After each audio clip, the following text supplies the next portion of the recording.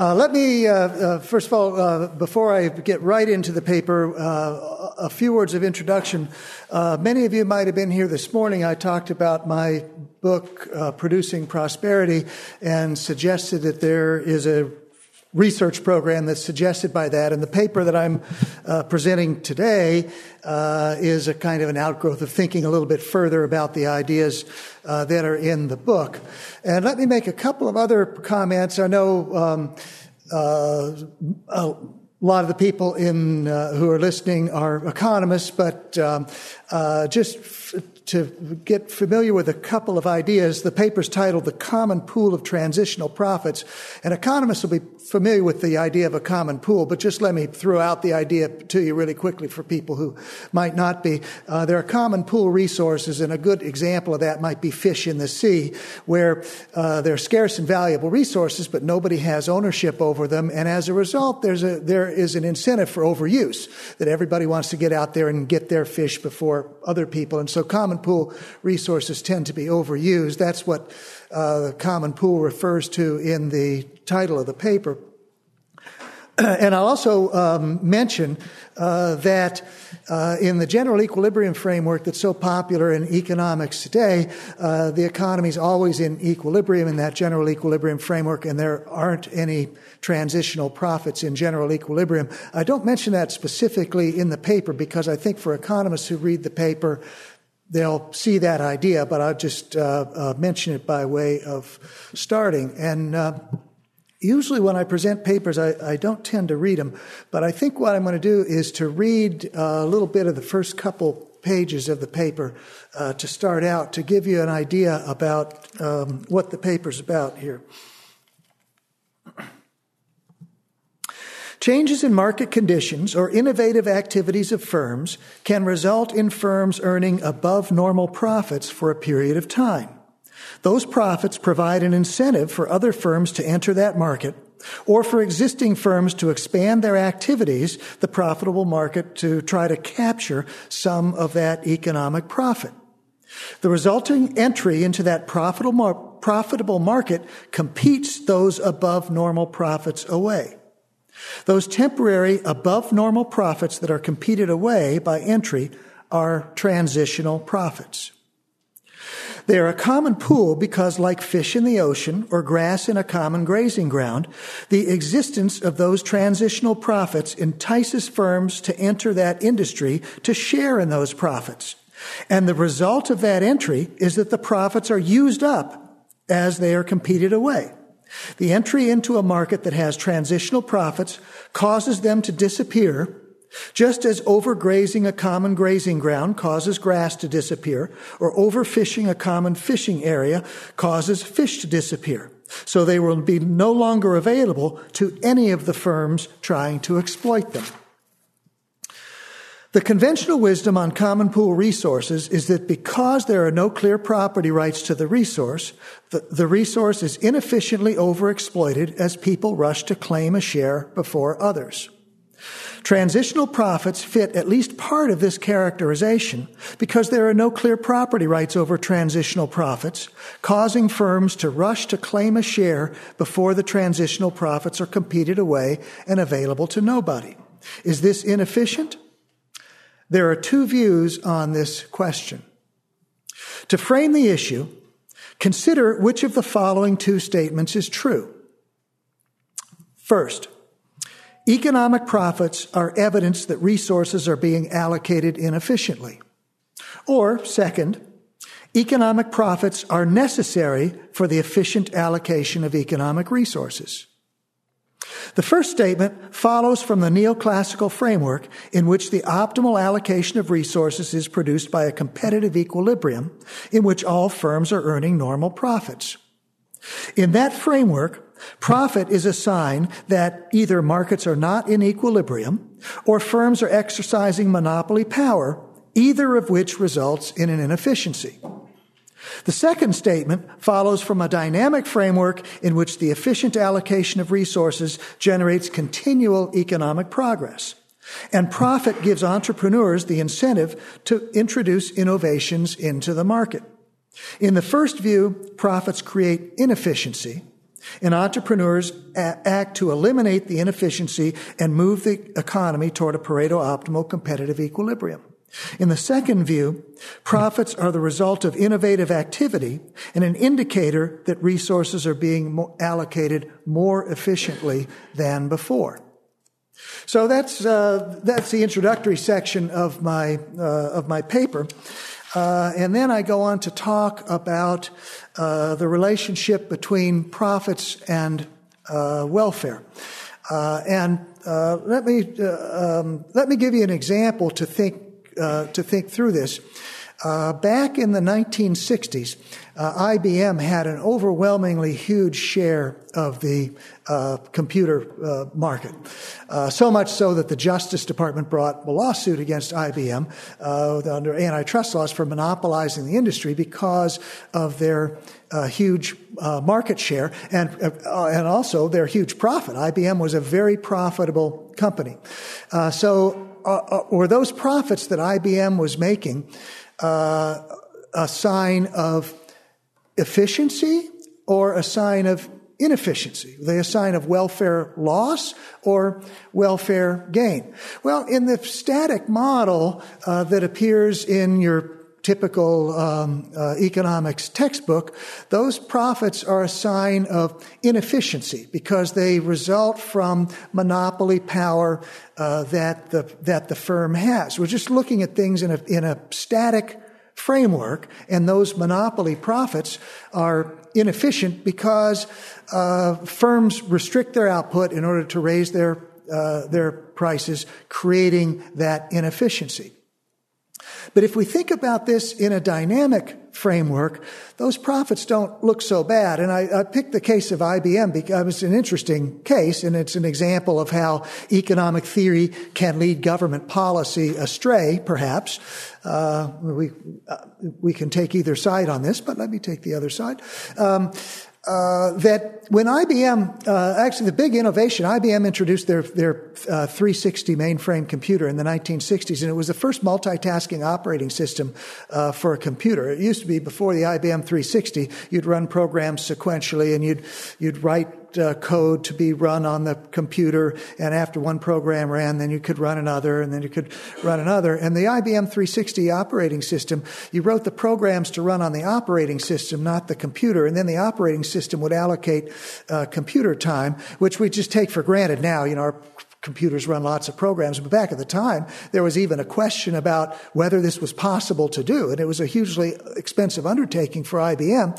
But the result is they came out with a product that did things that nobody else's computer did. And so, as a result, people were willing to pay more to get an IBM computer than to buy from the other competing computer manufacturers. So if we look at it that way, prior to the introduction of the IBM 360, we have certain economic conditions. Then the IBM 360 computer comes along. IBM gets all these profits. Those profits show the willingness of buyers to pay more to get the better product that IBM had brought to market.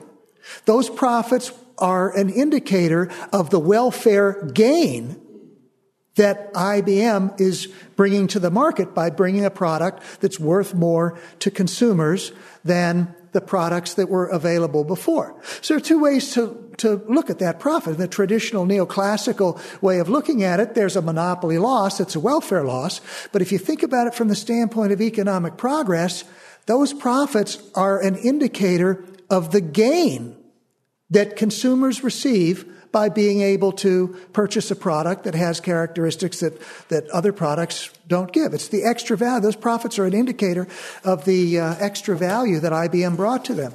And I'm deliberately not saying they're a measure of the profit and a measure of the welfare gain. I'll talk about that a little bit later.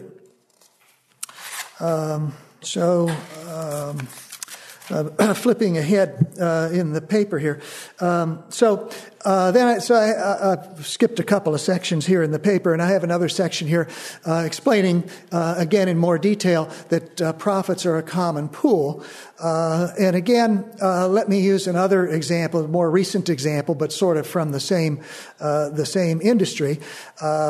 when Apple introduced the iPhone in 2007, it was a revolutionary new product in a sense. I mean, there were already cell phones and so forth. But if you recall, it's not that many years back, so we can probably remember when Apple introduced the iPhone, that the experts in the market said, well, it's kind of an interesting device, but for real users of phones, they want to have a physical keypad.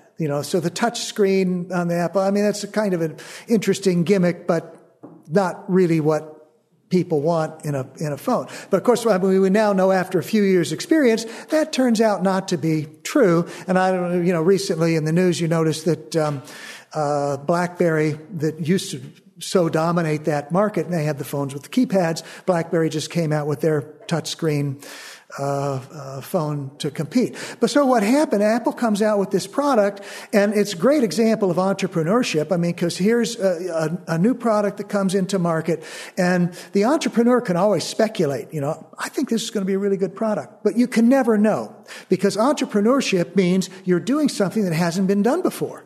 Right? So you can never know. You can have all the good guesses in the world, but there's never any actual evidence, because the entrepreneur is bringing forward something to market that nobody's seen before, nobody's done before. Okay, so the iPhone comes out, and of course we know it was hugely profitable. And now, some years afterwards, we see that transitional, that common pool of transitional profits being competed away. So I think I'm correct that Samsung now sells more phones than Apple does, and we see Google with their Android operating system, and I just mentioned the new BlackBerry and so forth. So it's a good example of the idea that these transitional profits, they're a common pool. So Apple introduces a new product.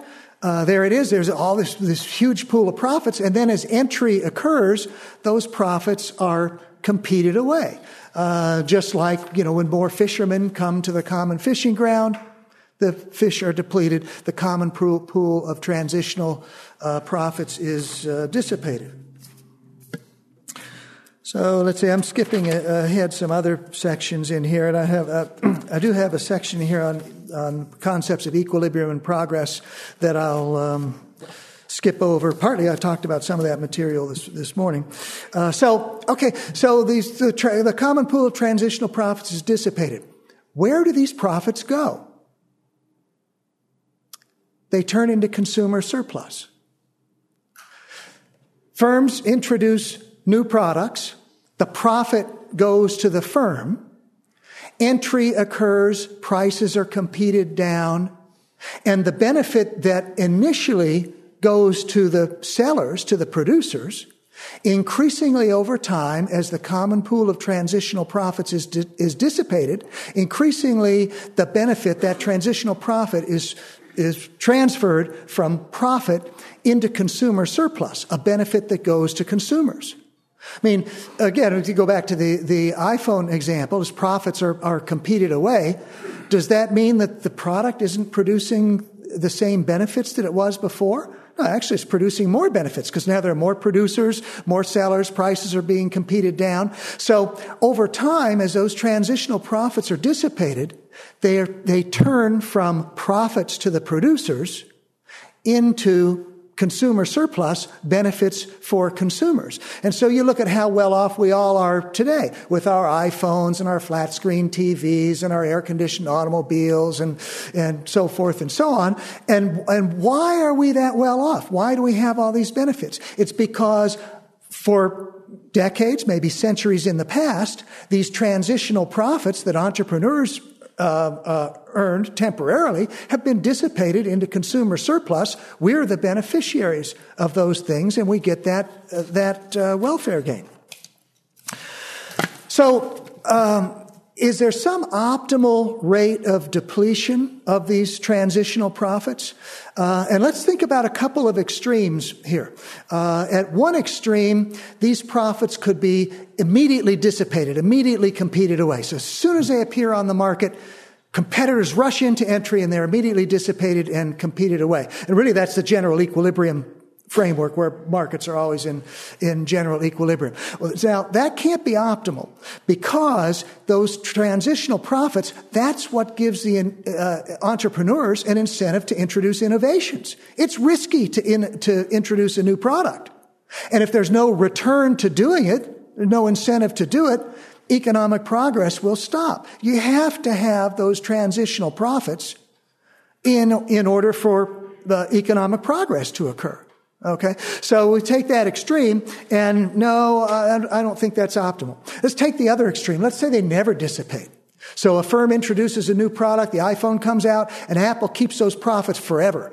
For one reason or other competitors don't enter or whatever. That's a traditional monopoly model. Well, we know that's not optimal either. I mean, what happens is over time those benefits dissipate and increase everybody's well-being. So is there some optimal rate of depletion of those transitional profits? I think the answer to that is yes, and it's not instantaneously, like in the general equilibrium framework, and it's not that they last forever, but there's some optimal rate of depletion.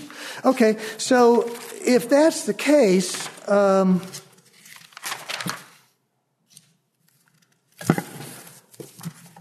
can we figure that out? What's the optimal rate of depletion? Well, first of all, we need to recognize that these transitional profits, what encourages the innovation, what causes the welfare gain to occur is the anticipation of future profit. So it's the anticipated future profits that create the welfare gain. Once the profits are realized, the welfare gain's already in the past. It's like getting a trophy at the end of the race, right? I mean, the work comes first. You win the race, then you get the trophy. Okay, so the firm is anticipating, hey, there are profits from this, and so it's those anticipated profits that create the welfare gain, right? And once the profits come in, the welfare gain has already been realized. So when you look at it that way, and when you realize that really there's no certainty, I mean, you can't be sure that something's even going to be profitable. I mean, we focus on successful entrepreneurs like Steve Jobs and Henry Ford and so forth. But, for all of them, there are a lot of other entrepreneurs who try something that doesn't work out so well. So, I would suggest that we can't calculate an optimal rate of depletion. Now, and I'm running a little short on time, but I have a couple other points that I want to make. John, I hate that sign. Okay.